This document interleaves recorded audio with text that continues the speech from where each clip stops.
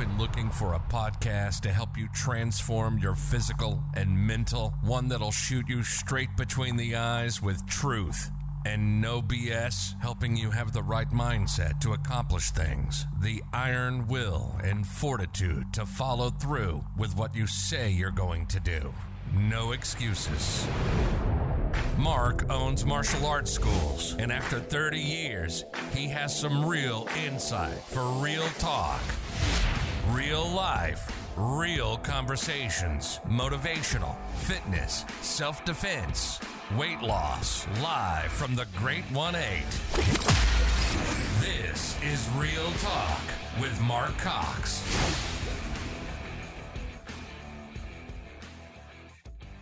Good evening, ladies and gentlemen. I hope everybody's doing well. I am super excited. We're back on the mic tonight.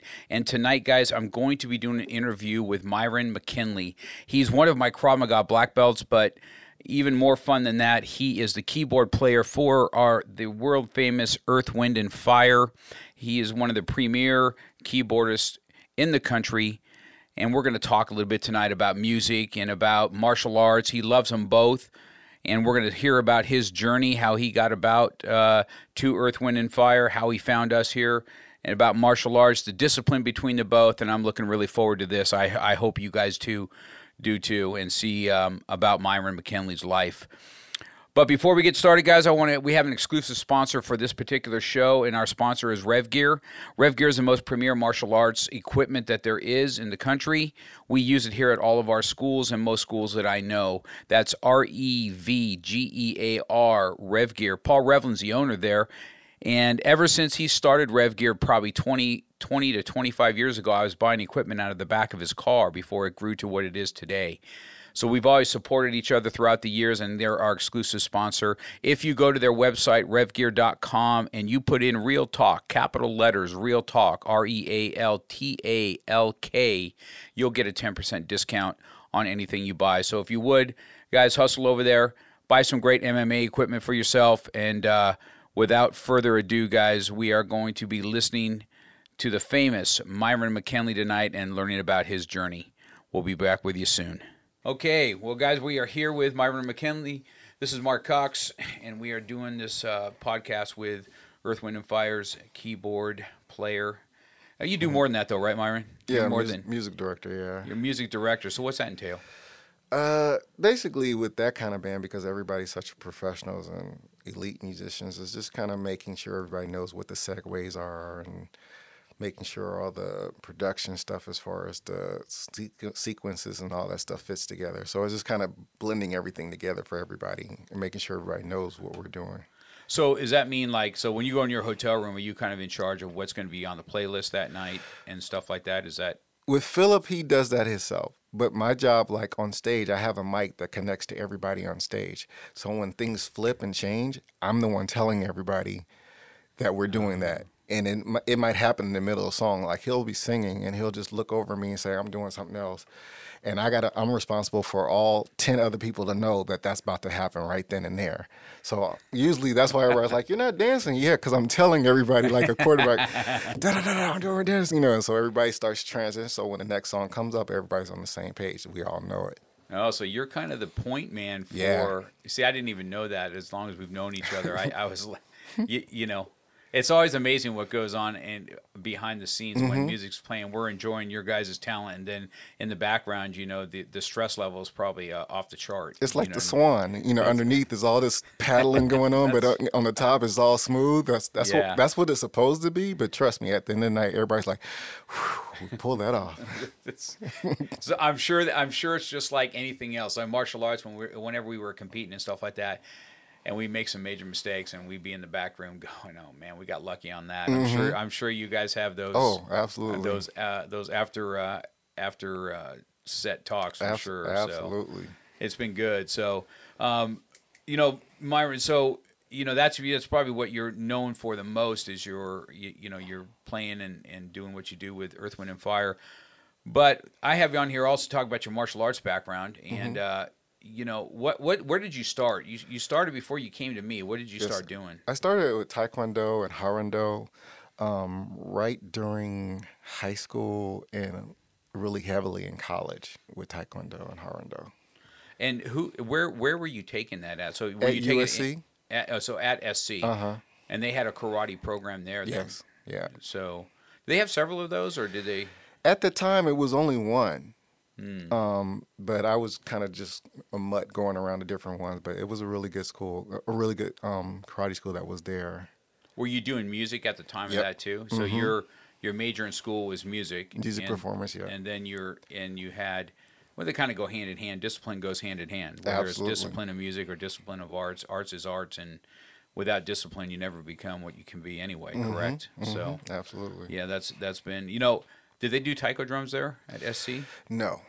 So UCLA had a taiko drum. I love playing those taiko drums, and I've wondered at the other colleges, but I know UCLA had a top taiko drum. No, we missed that at USC. Yeah, so that's.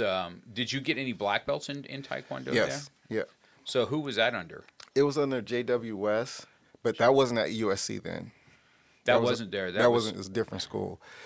Joe Bong Lee was the head of the USC Harando class, and I got a green belt there. So Harando is, I can see now that you said that. I knew that we've known each other for years, but I know we've talked about your Taekwondo training, and you've always had off the chain kicks. But I guess Harando is definitely that is a Korean kicking art. So. That explains a lot. It explains a lot why we had to work on your hands. Yes, sir. But we certainly didn't want to get kicked by you. That's for sure. So what? How'd you come to our school then? When I moved out to the Valley, I started looking for schools because it was always something I always wanted to do in hand with music. It kind of kept me focused. And I started looking around the school, and I remember I came here and you were testing little kids. And there was a 3-year or maybe a 5-year little kid, and they were board breaking.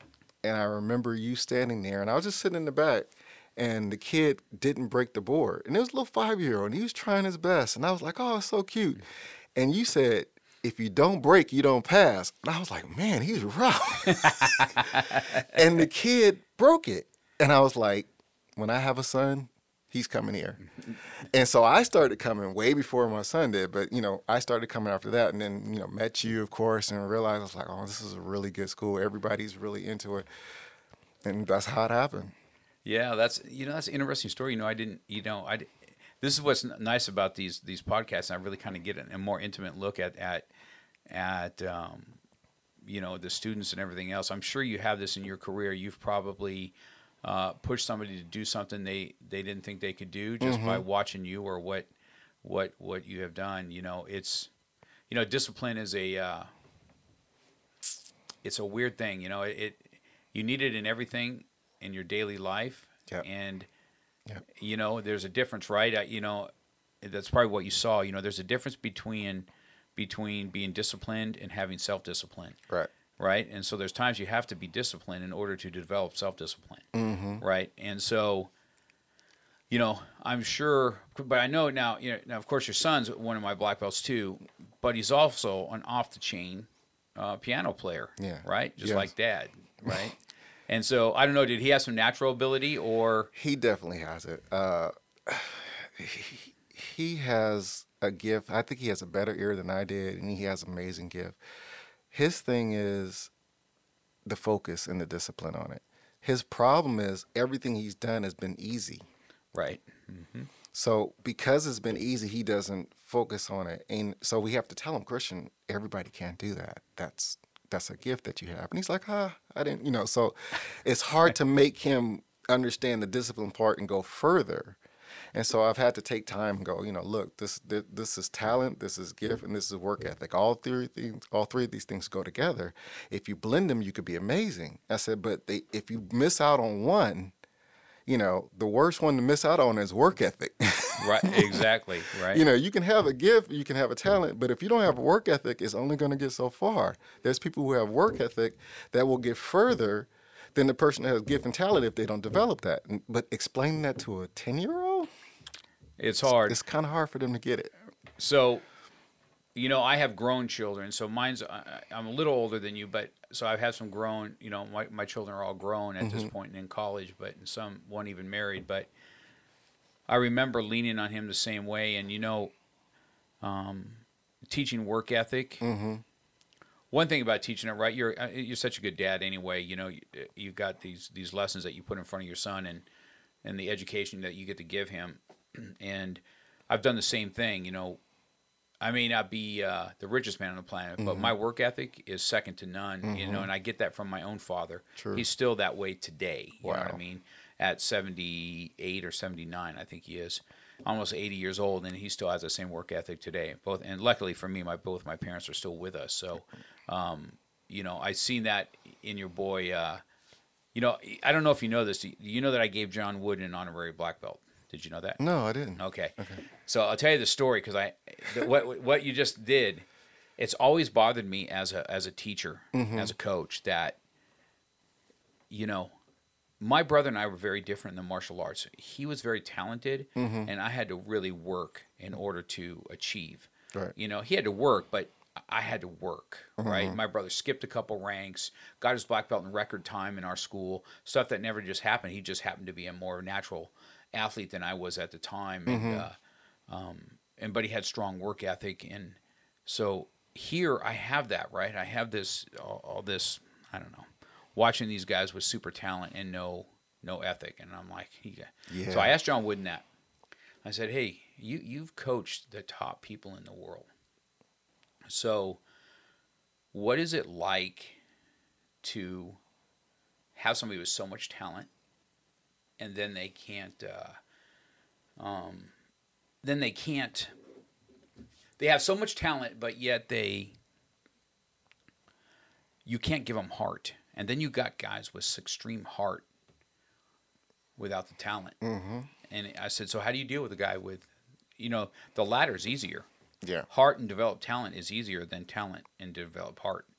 And he goes, oh, you're 100% right. He goes, that's why sometimes they need a pat on the shoulder, and other times it needs to be a lot lower. That was it. There it is. That was his advice to me. There it is. I remember that vividly that day, asking him that same question about what does that look like, for a coach. So that's really good. Now, well, so tell me. So we talk about the martial arts, man. Have you been playing piano and keyboards? What drew you to that? Oh, I started that at 3. My mom put me in piano. Everybody in my family was kind of musical. I grew up in a heavily religious family. Pretty much everybody was a pastor or an evangelist. So I was always playing in church and started at 3, and that's how I kind of got started. So it's been that long now. Have you had work ethic all the way like that, or No. did you have to be pushed? Did mom and dad push? I think one thing that I learned with my mom, she would always come in and sit with me and play. So it never was practice to me. So when I was practicing, she was sitting in there with me. So I just felt like, oh, me and mom are doing this. I don't think it got to 10 when I realized, maybe 6 or 7 or 10 when I realized and started doing competitions that this was serious, and then when I started getting paid and they would pay me to do a wedding, and my mom would give me $10, I'd get $75 to do a wedding, and she would give me $10, and I was like, man, this is cool. Or, playing at the church, and then the girl would walk around and look at me and give me her number. I was like, oh, this has benefits, but I didn't really think of it as practicing till probably around that time. But by that time, I was already in it because the love of the music was already there. So I was spending like 3 or 4 hours playing. Do you see that when you were younger, did you have any confidence issues, or did the music help you with confidence, or did the music improve confidence you already had? No, I think it helped with confidence because by playing, you always had something different than everybody else. Especially for me, when I was playing at the church. I was the youngest person playing at the church. When I went to school, they would hire me. Well, they would have me take me out of class and play for the other grades if they were having a program. So they would come, I'm in 5th grade. Oh, we need Myron, So they would come get me and I go play for the 8th grade program or whatever. So you started getting little things where people would look at you like, oh, why is he getting out of class? But I realized the more that I did this, the better I would get called for other things. And so I kept doing more and more and more of that. And so that confidence definitely happened with the music. I think the martial arts helped a little later because, I was growing up in 64th and Cimarron, which is Rolling 60s neighborhood, the whole gangs and all that stuff. And so, I'm walking around with a Chopin book and Bach, and they were like prime target, So my dad was like, I'm tired of you having to do this, so you got to get in martial arts. And that's how it started. That's how it started. Did you get your college paid for with your music? Yes. I went to, I had audition. By that time, I'd already done USC Annex, which is a part of USC, but there was a school for younger kids that would go there and they would teach. And what's his name? Wynton Marsalis came and taught us there. It was surreal to have him come and teach at that school. And so we all went there, and by the time it was audition for college, I had already had 3 different teachers from different colleges and been taking three different teachers from probably 10 till 18, till, time to go to college.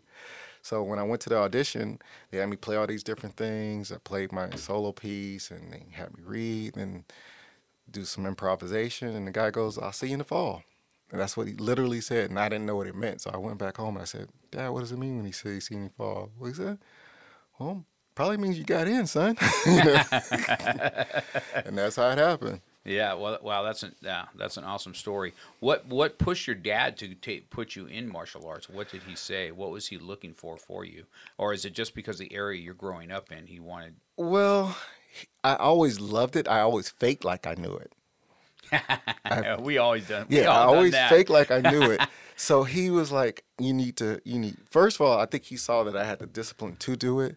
And then he put me in there. And the first one was a disaster. The first clue he put me in, the guy was, because I wasn't paying attention, he just ripped me a new one. He had me stand in the horse stands for like over 40 minutes. And I was sitting there with legs shaking and everything. And I told my dad, I don't want to come back here. This is horrible.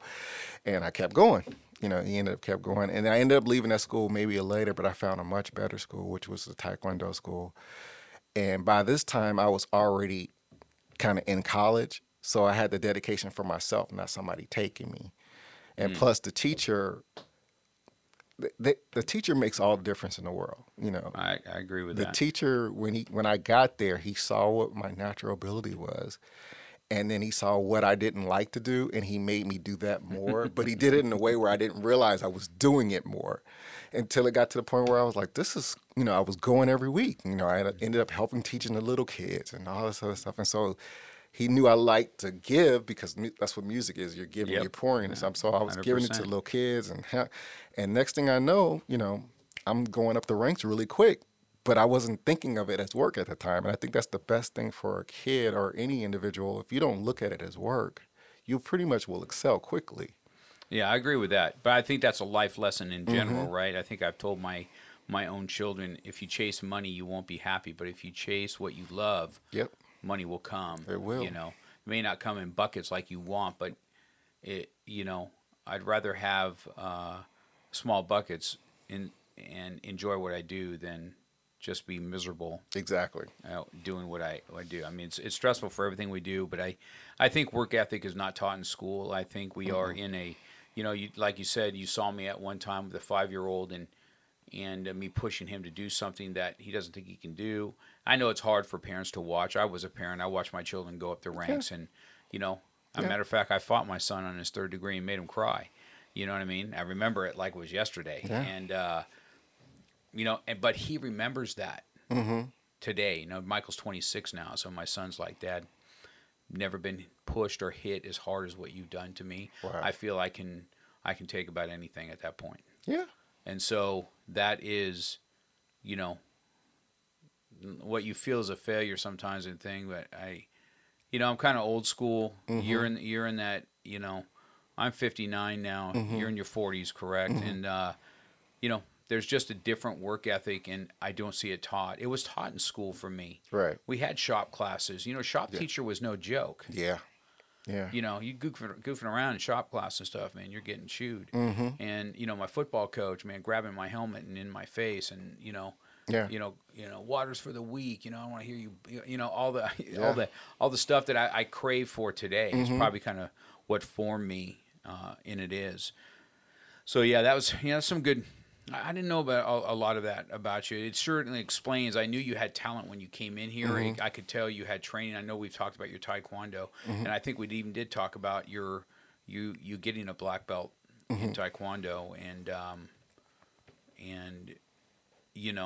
and you love the Krav anyway. Yeah. It's a different animal, right? Yeah. I mean, I've done traditional martial arts just like you have, right, in Tong Soo Do, and then you come from that background. Yeah. And I noticed that most people that come from a traditional background eat it up like candy. Yeah. Okay. I learned. I remember the first time coming here, and you showed us how to do certain things, and I remember thinking, "Wow, we didn't even get into this at all in Taekwondo at all."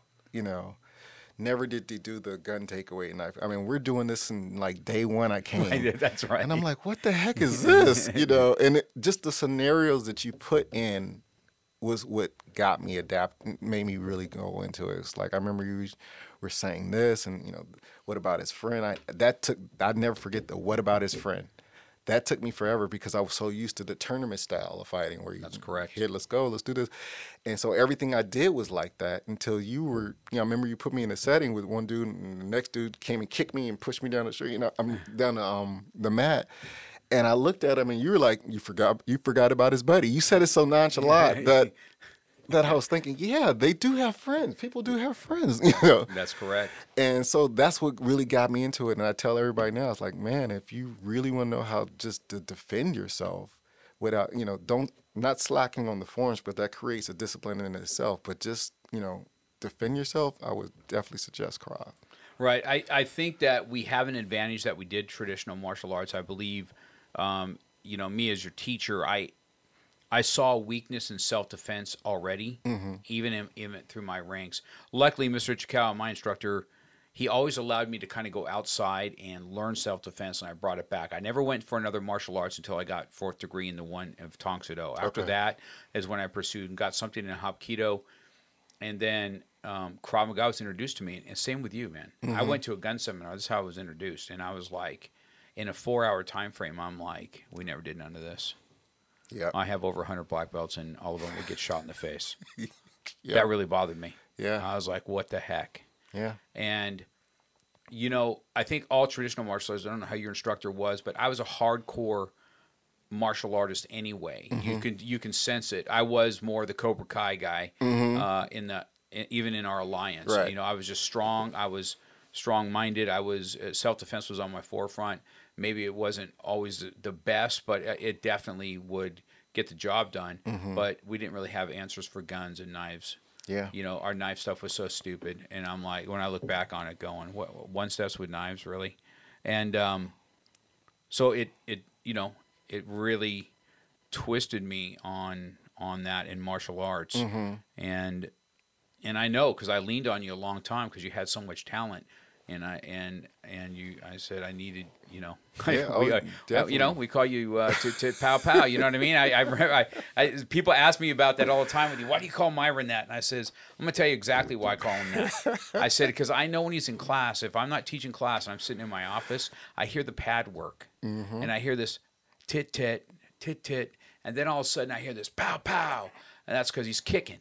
And I said, that's Myron McKinley on the mat. I said, I know it is. And but now it's kind of like pow, pow, pow, pow. I can't even. It's gotten better. Yeah, I'll just tell you that I remember when you did that, and I remember maybe the second year, I was like, I'm gonna show him. I'm gonna show him. And I went really hard trying to, and I swear for the next 3 days I could not play piano. And I was like, what the heck am I doing? My hands were shaking, and then you started showing me how to turn the wrist and all that stuff. But at that time, I just started trying to do it harder and didn't know how to do it. And I was like, this is not work, but I wanted to put tit tit pow pow on my shirt at the black belt. I want to put that on there. It was really a pleasure watching you finally test. I know you've, because of all the touring and stuff you have to do, and we have to kind of do it in and out. But you did everything everybody else did, including the white noise. People that can't understand the white noise until they do it. I mean, that's an all-night test. Yes. It starts at 5 and it don't end until 6 a.m. Yes. And it sucks. I thought you were joking, but when it was for real. Yeah, it was for real. Well, I didn't think you'd have a problem. You're used to staying up all night. My But gosh. That was so fun though. It was actually really enlightening, and it just what I like about the test, all of them actually, from because none of them are easy. None of them are an hour. They're all like 3 to 4. What I like about them is that they make sure you're exhausted to see if you know That's the right. technique.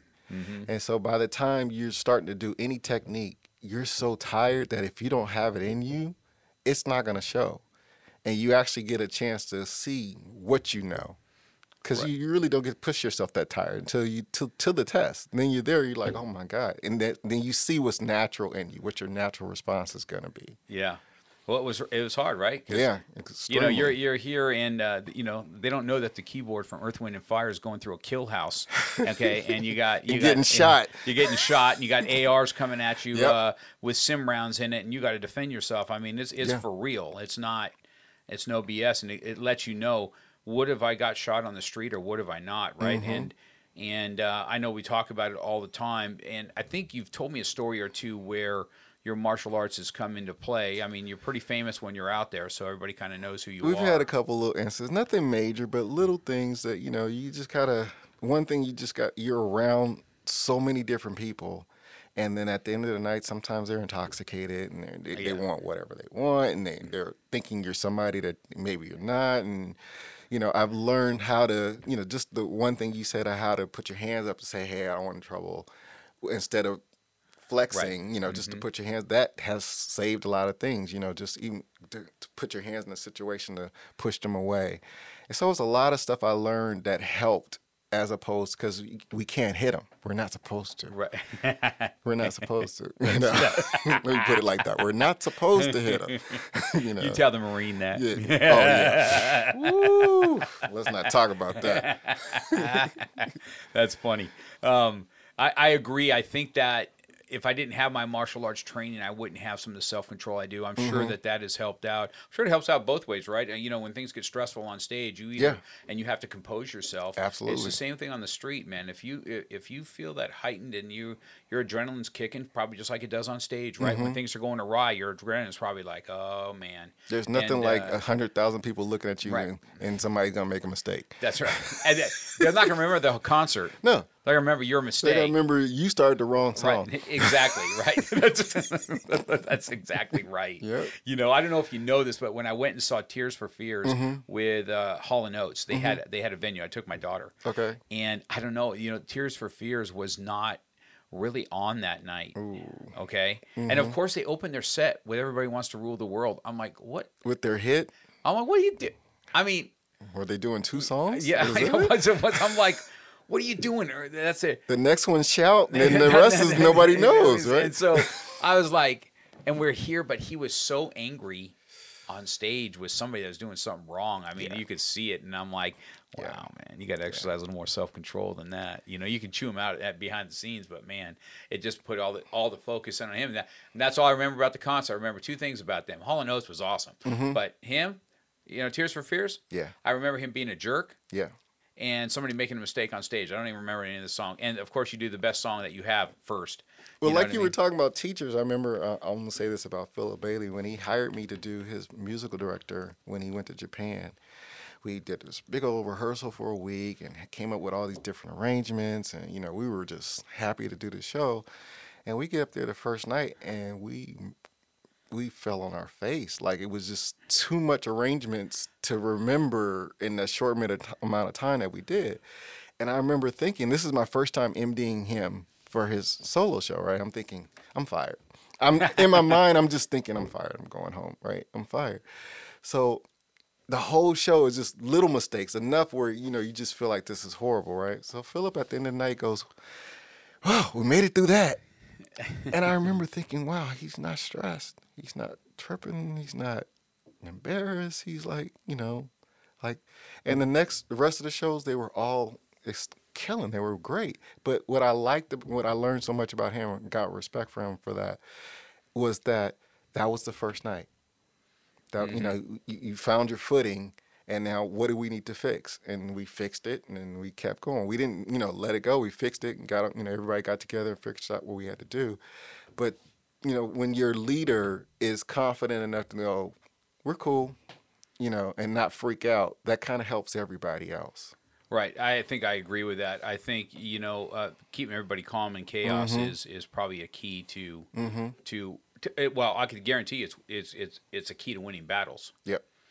Okay, because if you go and everybody around you is crazy and they're struck with fear, and you got the leader that's all whacked out, he's going to be the same thing.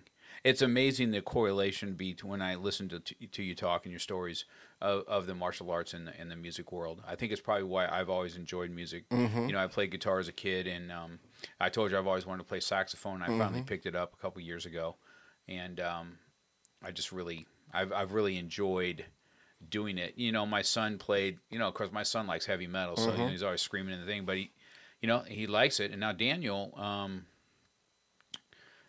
really kind of taken off on playing guitar. Wow. You know what I mean? And he's really enjoying it. And there's is it Shakelin? Who's the pickups that everybody uses? He's a famous guitarist.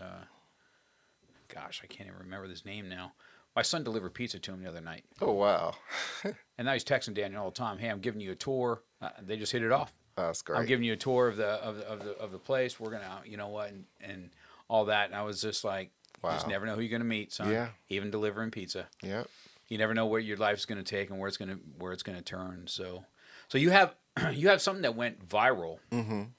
Let's talk about that. Where, and I guess Earth, Wind, and Fire.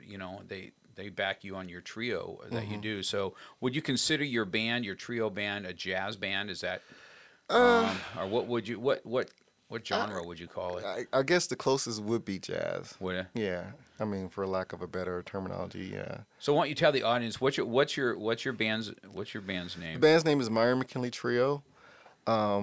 We got started doing what I would do for keyboard providers for me would go and perform at NAMM show. Now, NAMM is a big situation where everybody goes and shows their new equipment and all the companies. And so I would go and perform and just kind of play on something that I was using, just kind of to advertise, the band that we're doing. So at that time, we were just doing it with different people.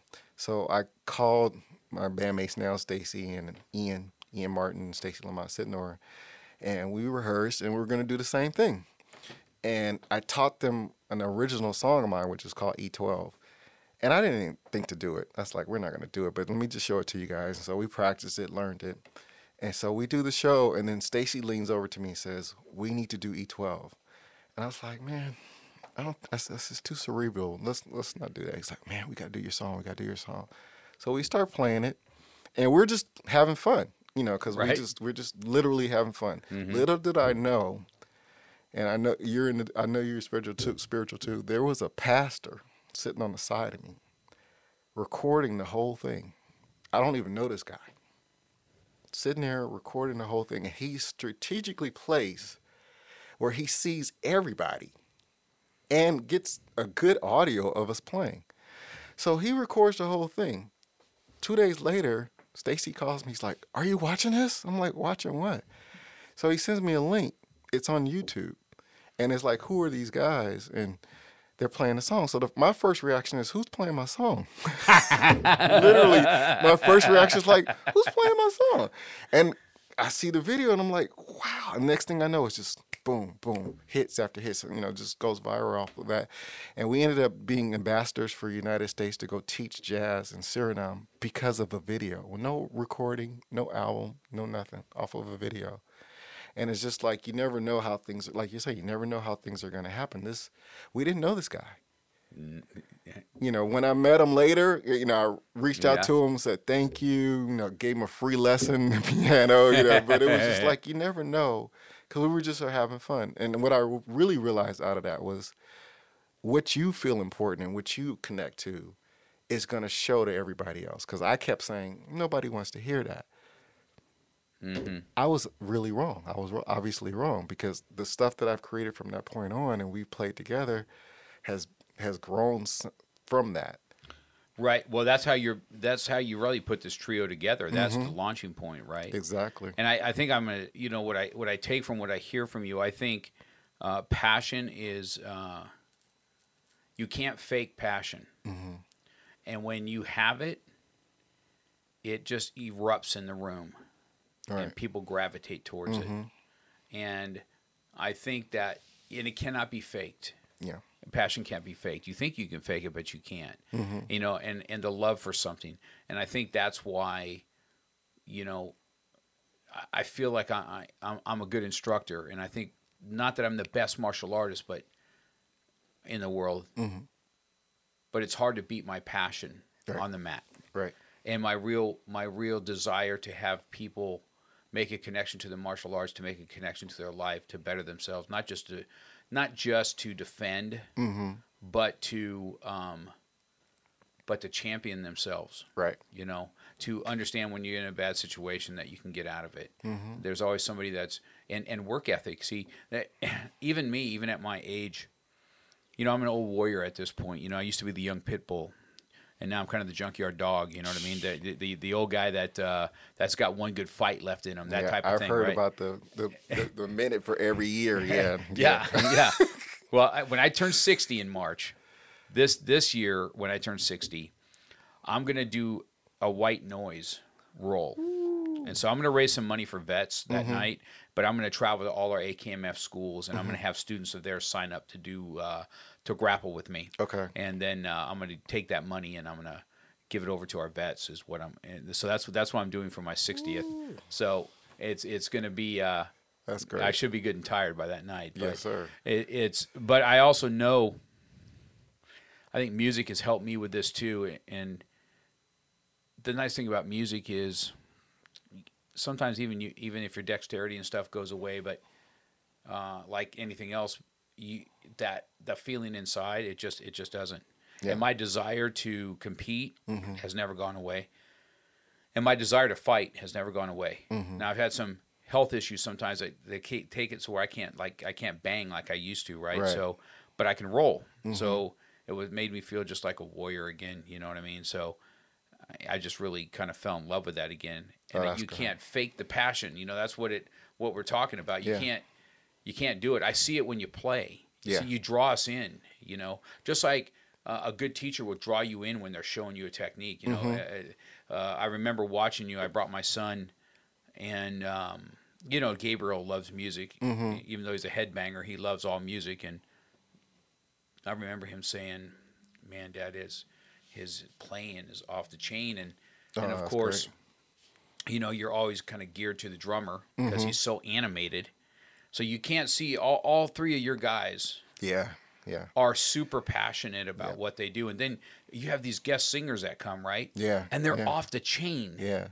So you have all this talent and all this passion, all this drive. You can't help but it's like electrifying, you know? It's cool just to put that's the fun part for us. I think it's funny. I look at it now. I think we wouldn't have been as prolific in our playing if we started earlier. I think that the fact that each one of us played with everybody, like, you know, Stacy played with the Jacksons, and he's played with everybody, you know, the Mandrells, and Ian's played with everybody from, you know, I forgot the guy's name in Vegas, Barry Manilow, and just tons of players.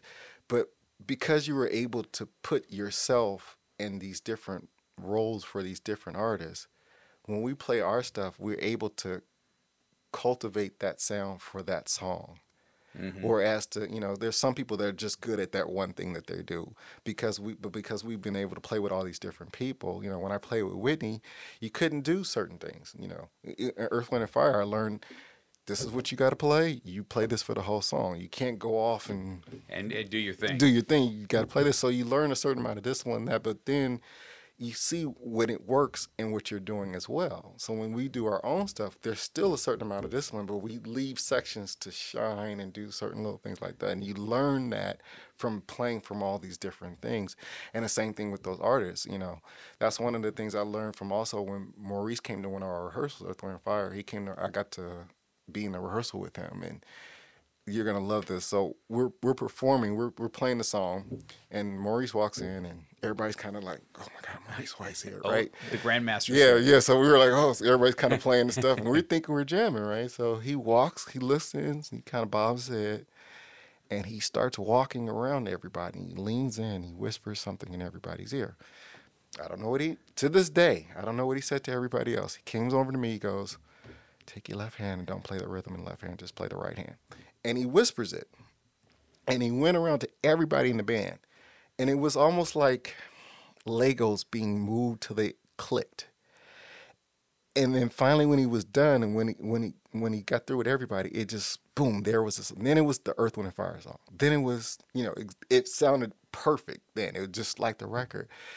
And what was most impressive about it to me was the fact that the way he did it didn't embarrass anybody.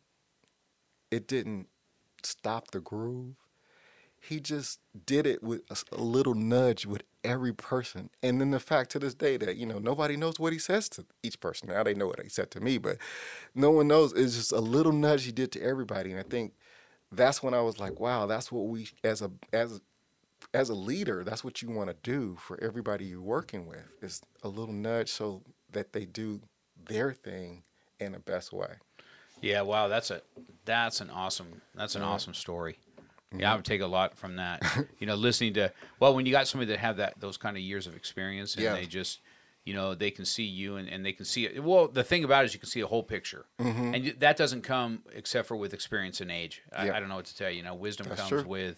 with experiences and age, and to develop that young talent that's the next stepping stone. So That's wow, true. that's just that's a super story, man. That's really cool. Now, is that where you? So, are you on YouTube or are you on Spotify or anything? We're on YouTube right now. We're building our whole website to finish everything up, and COVID kind of shut a lot of that stuff down. Yeah, of course it did. But COVID. we have there's so much stuff that we were working that's still going to come out, but right now most of our materials on YouTube. So is this E12 that you wrote? Is this a song that can be seen on Myron McKinley Trio on YouTube? Yes, stuff, if then? you Google E12 Myron McKinley, it definitely would come up. Yeah, because I remember you doing this now when I came to watch you play with my son. It was off the chain, and I just remember you sending me the link. You go and say, check this out, and then you sent me that link, Right. and I'm like, what the heck, dude? Okay, and because I don't know, man. There's just no fake. There's just no faking that, man. You guys were just people have known each other for years, and you guys are just playing together and doing your thing and having a good time, and and God put a pastor there to I guess to record it. To record it. I mean, that wasn't divine intervention. I was like, what? Really? Yeah. Well, I've had a lot of that. I've had a lot of those people come into my path. Mm-hmm. It's taught me a lot of life lessons, dude. A lot of things that when you look at your inner self, sometimes you're going, man, if you listen to my last podcast on ego, on me just blowing it in a tournament, so mad that somebody in a wheelchair won. I was such a jerk, right? I'm like, I'll never forget it. These life lessons that come from that stuff. So, it's just good to hear those stories that you got. So when you're doing it now, what's some of your favorite places that you've gone to go, and do you train when you go? I love, of course, Japan. You always talk about Japan. Never really trained there, but definitely love over there. On the road, it's funny. On the road, nobody wants to train with me. Nobody wants to hold a pad. One of the guys that came to the class here, he's our sound engineer. He'll hold the pads every now and then, but it's kind of hard to get into a groove because of the way the travel is. Yeah. Some nights you're leaving on the bus that night. Some nights you might have a hotel. So it's kind of hard to kind of figure out when you're going to do it, So it makes it hard to train. I remember Paul was always getting on me like, oh, you need to, get a jump rope and do something while you're out there, because you kind of get used to just traveling, playing, sleeping, traveling, playing, sleeping. And that's that life. You might have one day off, and when the day's off, all you want to do is just kind of relax because you're not going anywhere. It's not the glamorous life everybody thinks. Oh, my gosh. I've been backstage with you. I'm like... Yeah, it's, it's like, it has man. its moments. There's moments when it's great, but, really, it's a hard run. Yeah, it's a run, dude. It's a grind. Yeah. So grind. there's moments where you go, man, we got to go to Paris and see a bunch of stuff and, ride the bullet train. You have to look at the moments that are great. Then go, oh, this was really cool. Cologne, Germany, I love that. London, being at Albert Hall, that's great. All those, you have to look at those moments. But then you have to also realize that most of the days, you're traveling for maybe 5 out of 7 days, constantly, and a different hotel at a different place every night. That, living out of a suitcase, you kind of hard. My biggest thing for me is to rest. So like, because I don't want to get sick. Because if somebody gets sick on that tour bus, everybody gets sick. Yeah, everybody's down. Yeah. So everybody's taking vitamin C. Everybody wants to get rest. Everybody wants to make sure they're sick. So it's kind of hard to. Every now and then I'll get somebody to train and. We go hard for one day and then it won't do nothing for the next week. Now, is there anybody else that goes with you that are martial artists? Ralph Johnson has a black belt in Tang Soo Do. Does he really? Yes. Who's he? Who was his instructor? I have to ask him, but I'll have him reach out to you. Reach out to me. I'd like to know who his instructor was. He has a black belt in Tang Soo Do. Our saxophonist Gary Baez has a black belt in something, I think. I'm not sure if he has a black belt. I know he's taken it for a long time. I think that's it. I ask that question usually amongst musicians because it's amongst musicians. Eddie Van Halen that just passed was in martial arts. Yes. Big time. Yes. And it's just, I don't know. There's just something hand in hand. Music and martial arts. It's just, I don't know. They just go hand in hand. If you look at the samurais, they part of their samurai training was some form of poetry or music, or Yeah. So all that goes, like you said, it's the same discipline set that goes to both of those. If I have to practice scales, I have to practice scales for a long time. If you have to practice, when you were teaching the gun technique where we have to go underneath, I don't know how many times I sat in front of a mirror just doing this. That's right. So I can get to the habit of going, it goes underneath and not do this. So that whole methodology of doing the same thing is it's all in the same boat. And so when you do it, like I see Christian, if like, for example, if he really wants, like when you taught him the commas, oh my God, you couldn't touch him. I mean, he would practice that in the room left and right. He still does it now. And I was terrified. I was like, why are you giving him commas? He's going to cut himself. But he was great at it. But you only cut yourself once or twice, and then you learn not to do it. You only bang your head once or twice. And then that's it. That's over. It's self-correcting. But the growth is always in the mundane. I tell every strong martial artist, the growth is in the foundation, the boring, the mundane. Yeah. I think Bruce Lee said it best, right? Fear not the man that does 10,000 things, or a gazillion black belts. Fear the man that's done one thing. Yep. 10,000 times. And my favorite is, if you practice like it's the real thing, you never have to worry about it. That's correct. Yeah. It's I don't know. There's something healing about both of them, the music genre and the training. I just see how that. Well, I don't know. My spirituality goes right along with it. There's times that I lift and pray. I call it, praying and pushing. There it is. Where I don't know. I just had a rough day. I'll put Casting Crowns on or something to that effect. One of those Christian bands I really enjoy, and just push, and spend that time, with God and on certain things. I mean, there's been some hard hit things here. COVID, and we were speaking a little bit before we went on air, but just what it's done to people, and what it's taken away, and what it continues to take away. I look online now about, oh no, our kids aren't going out trick or treating, and now it's starting to hit the holidays, and what is it going to do? Yeah, got to be careful around your folks, and then then they take away gyms and they take away churches. Yes. So you can't grow mentally or physically or spiritually. Yeah. And it's just like, if I didn't have my martial arts, if I didn't have the discipline in my head, doesn't mean I don't have bad days, but I certainly will grind and I will work it out. Right. And and music has a big thing to do with that for me too. Yeah. I've always had this vision of you at a black belt test playing a piano, and it's not yet happened because COVID screwed it up again. Right? Yes. Right. I was like, the only time you're at a black belt test, finally I could have Myron play, right? And That'd have been fun. you're not yeah. there. And I'm like, and I've always wanted, I don't know if you know this, it's a bucket list for me. Oh, wow. To have a Christmas party and Myron playing Christmas music on the piano. I've wanted that for Let's as long do as it. I've known you, right? Let's and you're do always it. gone at Christmas. Mm-hmm. And we have a black belt testing at that time. I said, I swear I'm going to have Myron do this one time. Yeah. I said, one of these days. Well, I think we're here this year.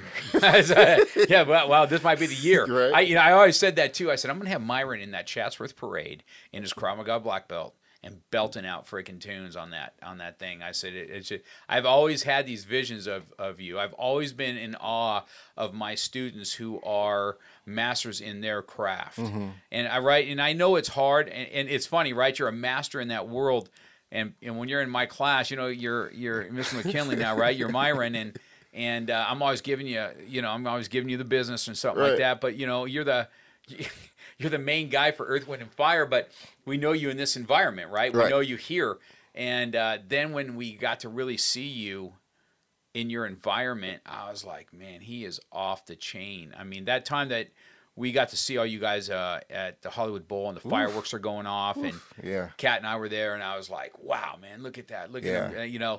And that sense of watching you on stage and going, look at him, man, in his element. He's just awesome.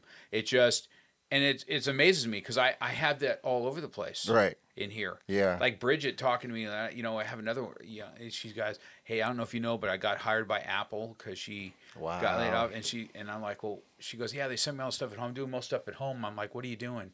And she goes, I'm writing programs. So anything you hear music-wise, something to do with sound, she's going to be like developing and coding. I'm like, Wow. I said, that's just way too smart for me. Wow. And I said, but to see these guys in their element has been, but it's always intriguing, right? A black belt's an intriguing thing. Mm-hmm. That's how I've always got to meet some President Reagan. I got to meet John Wooden, like I told. Mm-hmm. I don't know. There's something about a black belt that's very prestigious. I guess it's almost like like you say, playing in a band. I mean, It shows the work that you put in. That's I right. mean, it definitely shows, it's an achievement to show that you studied and was able to do something, achieve something. Yeah. You always can look back on. I mean, I use that for Christian all the time to tell him, like you were able to do this. I remember when they were throwing him around the mat and he was crying like a baby the whole time. And I was like, look at you now. You can't stop it, So, you can achieve anything you put your mind to. None of this stuff was easy when you started. That's a good cornerstone, especially for kids to realize when they do that. Like, look, this is what you achieved. Everything you did. I remember when we first brought him, he cried. He did not want to be I here. remember he cried. Oh, he did not want to be here. And I remember after 2 years, he started sparring. He came to me with his bloody lip and was like, this is so fun, Dad. I'm like, this dude's bleeding all his lip and he's having the best time of his life. I was like, see, everything changed. It's amazing. It's a testament for you and your wife on the parenting side. I've been doing this for a long time. So I'm 32 years into doing martial arts, right? 32, maybe even 35. I don't know. School opened in 1990, but I was doing martial arts 5-6 years before I opened one, right? And so, but I've seen it. I've seen it before I had children, and I saw, of course, before you have children, you think you know how to tell parents how to raise their children. And I look back at myself then going, you're just a jackass. And you don't know jack. And so I said, but now that I've gone through this and I can't tell you how many parents I see take their kids out right before they win. Wow. And I tell them all the time, I said, you are going to regret this like you have no other. Mm-hmm. And I said, and your kid's going to come back to me one day. And I can't tell you, it's not happened once or twice. It's happened 10 to 20 times that kids that have left, that have come and see me at 20 years old and go, I should have never stopped this. Mm-hmm. I should have never stopped it. It's always been in me. And I'm always saying, now there's one or two that's come back and kind of finished what they started, but it's few and far between. And so it's a testament to you and your wife to, and I just,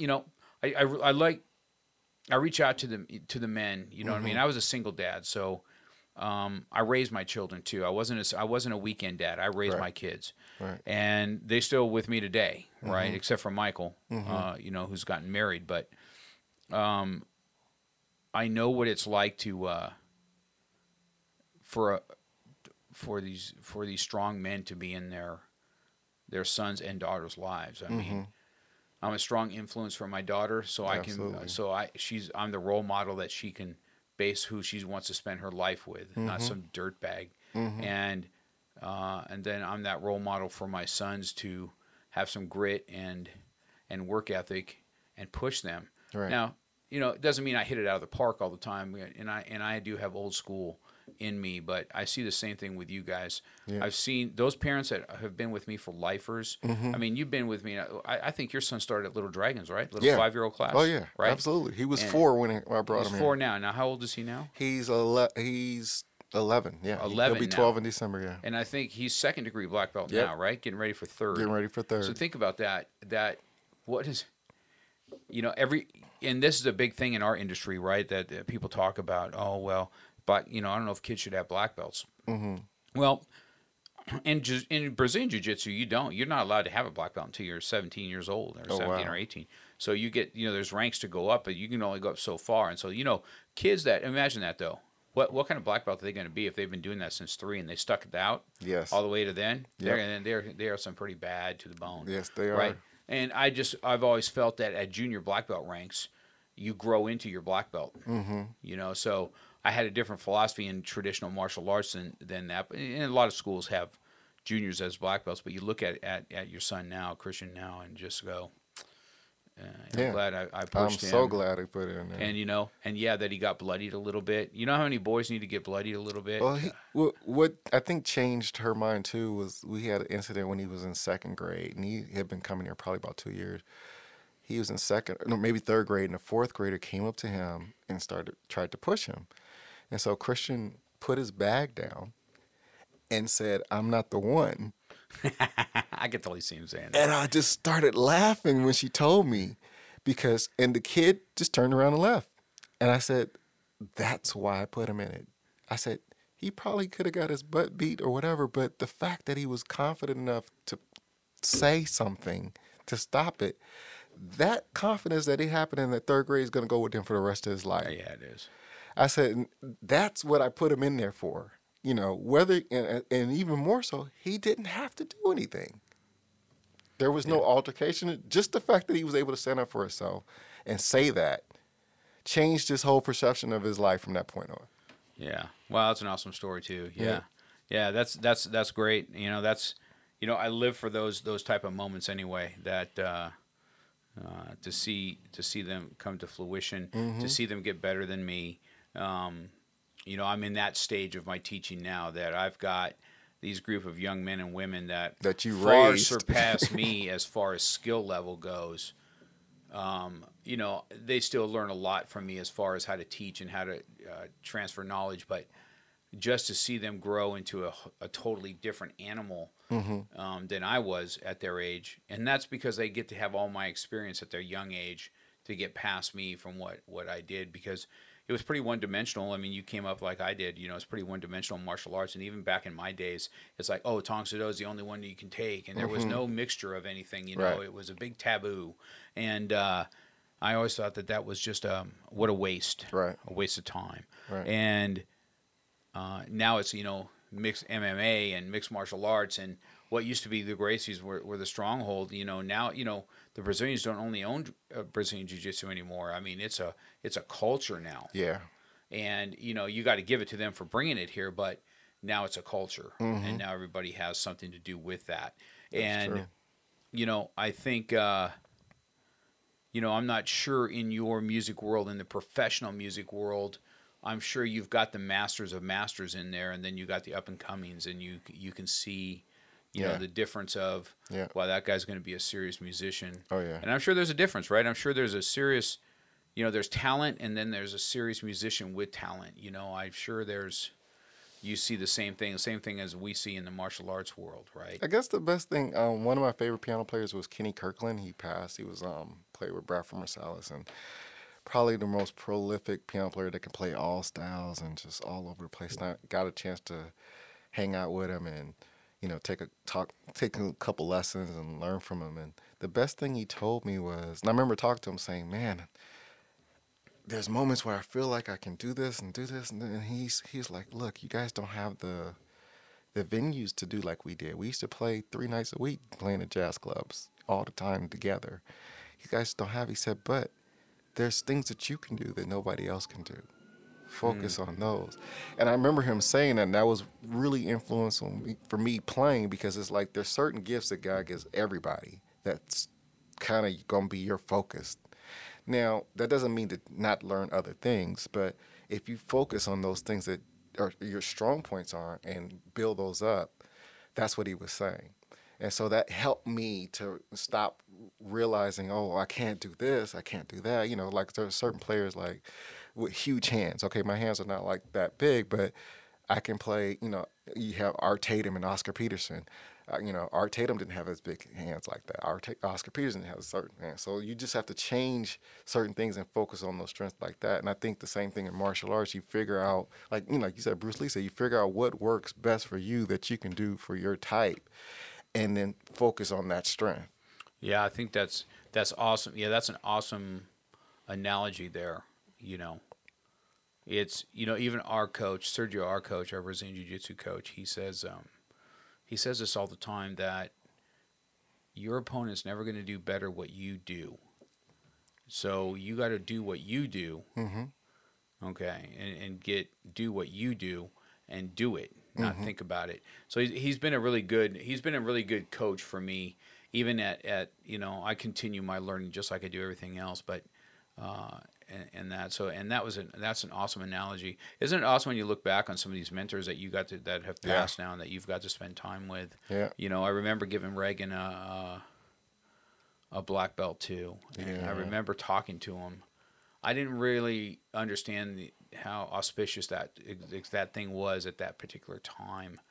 As I look back on it now and go, God, I could ask him so many more questions. Wow, right? I'm like, I had this opportunity to be with him, and I blew it. You know what I mean? And so,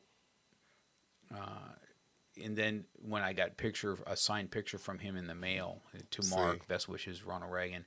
And I was like, man, I think back on that. John Wooden, we got to do it a little bit. He was so stoked to get a black belt. It was funny, right? He was just standing up. And he kept his uniform on, and then I come to find out that he had a room. He was a meager man.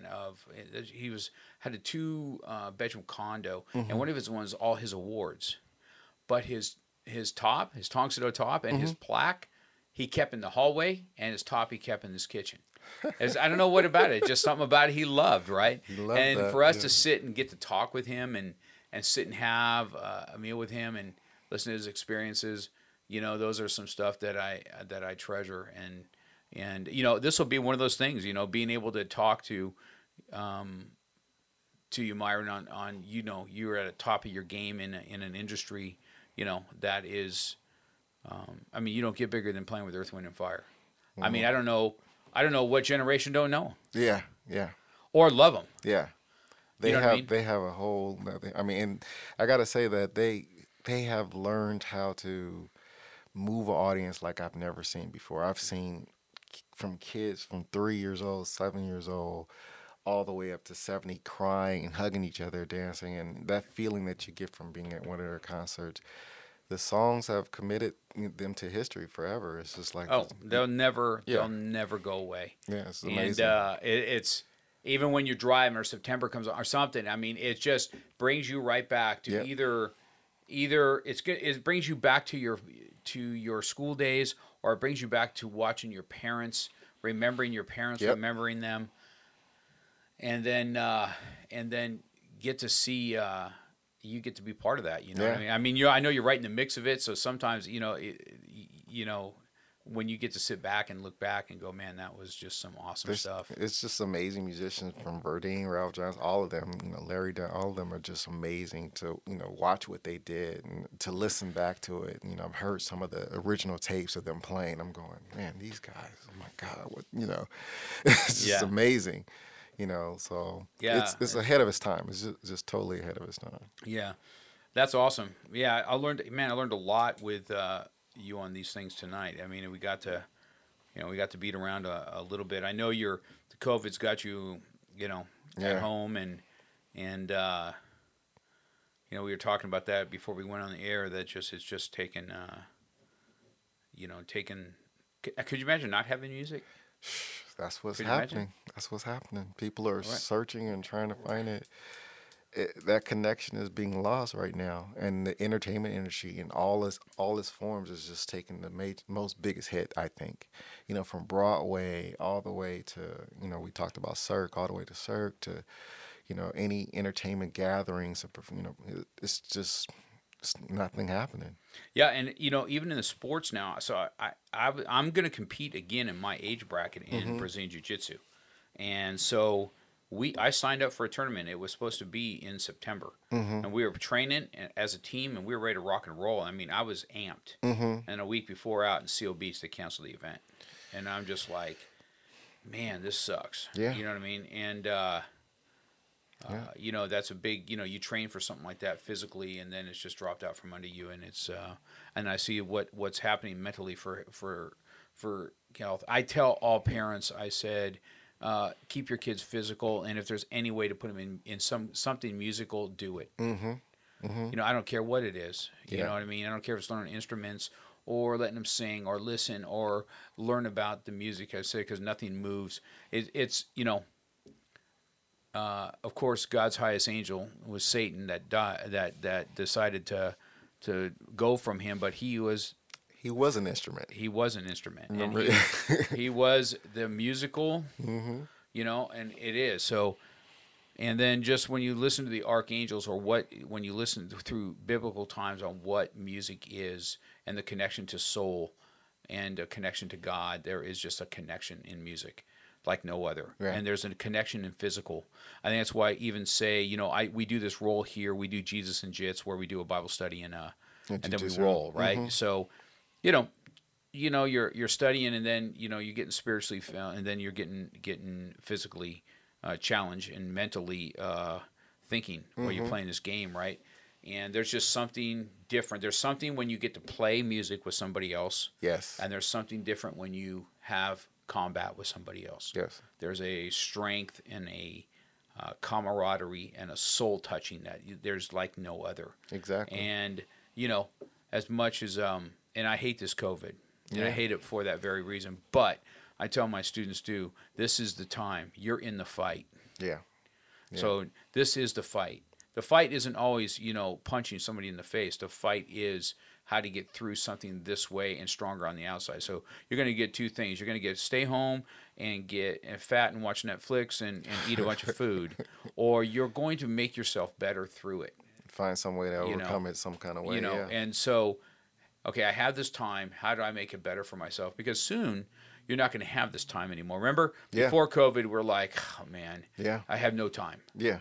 Now it's I have too much time. So we're really, as Americans, we're just never happy about nothing. We're either fat and happy or we're super stressed because we're running 1,000,000 miles an hour. There it is. And so, That's true. I mean, it is what it is. And I'm just as guilty as everybody else with the same thing. But I did take it upon myself to do another 75 hard in this. Yes. I'm on day 65 of my 75. You've been hitting it like crazy. Yeah. So, and I have a journey and I had a health scare. So with that comes, some changing, and then the COVID hit, and I know it's stressful for everybody, and seeing these and not being able to go.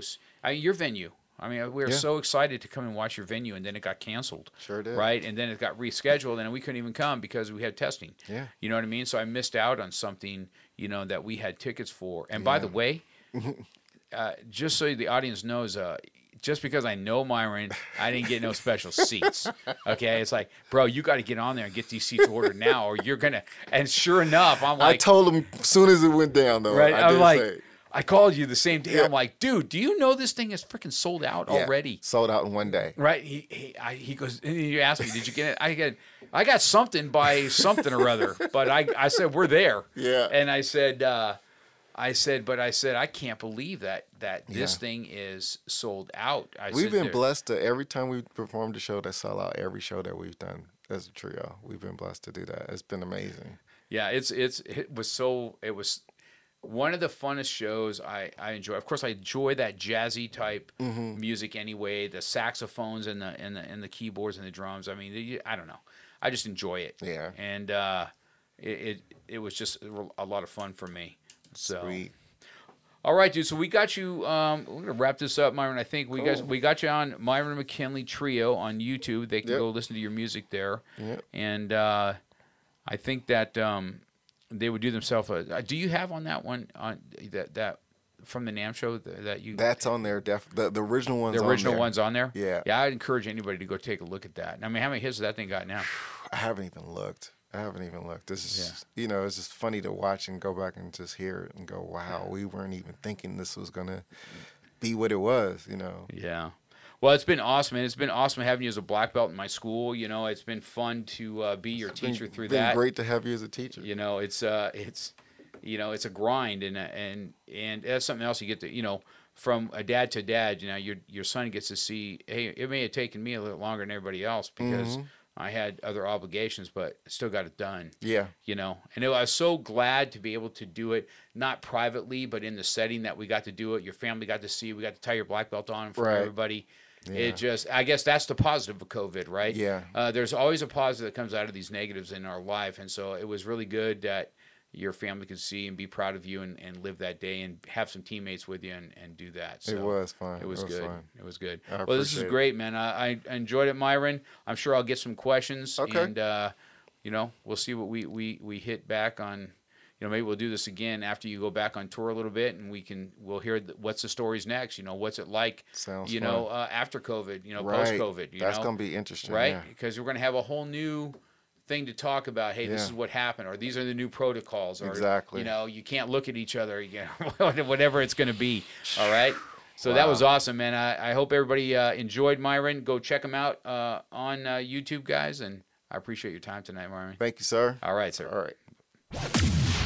You've been listening to Real Talk with Mark Cox. Real life, real topics, real conversation. We're passionate about motivation, fitness, self-defense, weight loss, and coming at it from a real angle. We hope you've gotten some useful and practical information from this show. And we hope you had fun. We know we did. We'll be back soon. But in the meantime, hit us up on Instagram and Facebook at MarkCox100. Make sure to subscribe and review. And tell a friend or two about the show. For more, hit up the website at markcox.com. Till next time, keep it real.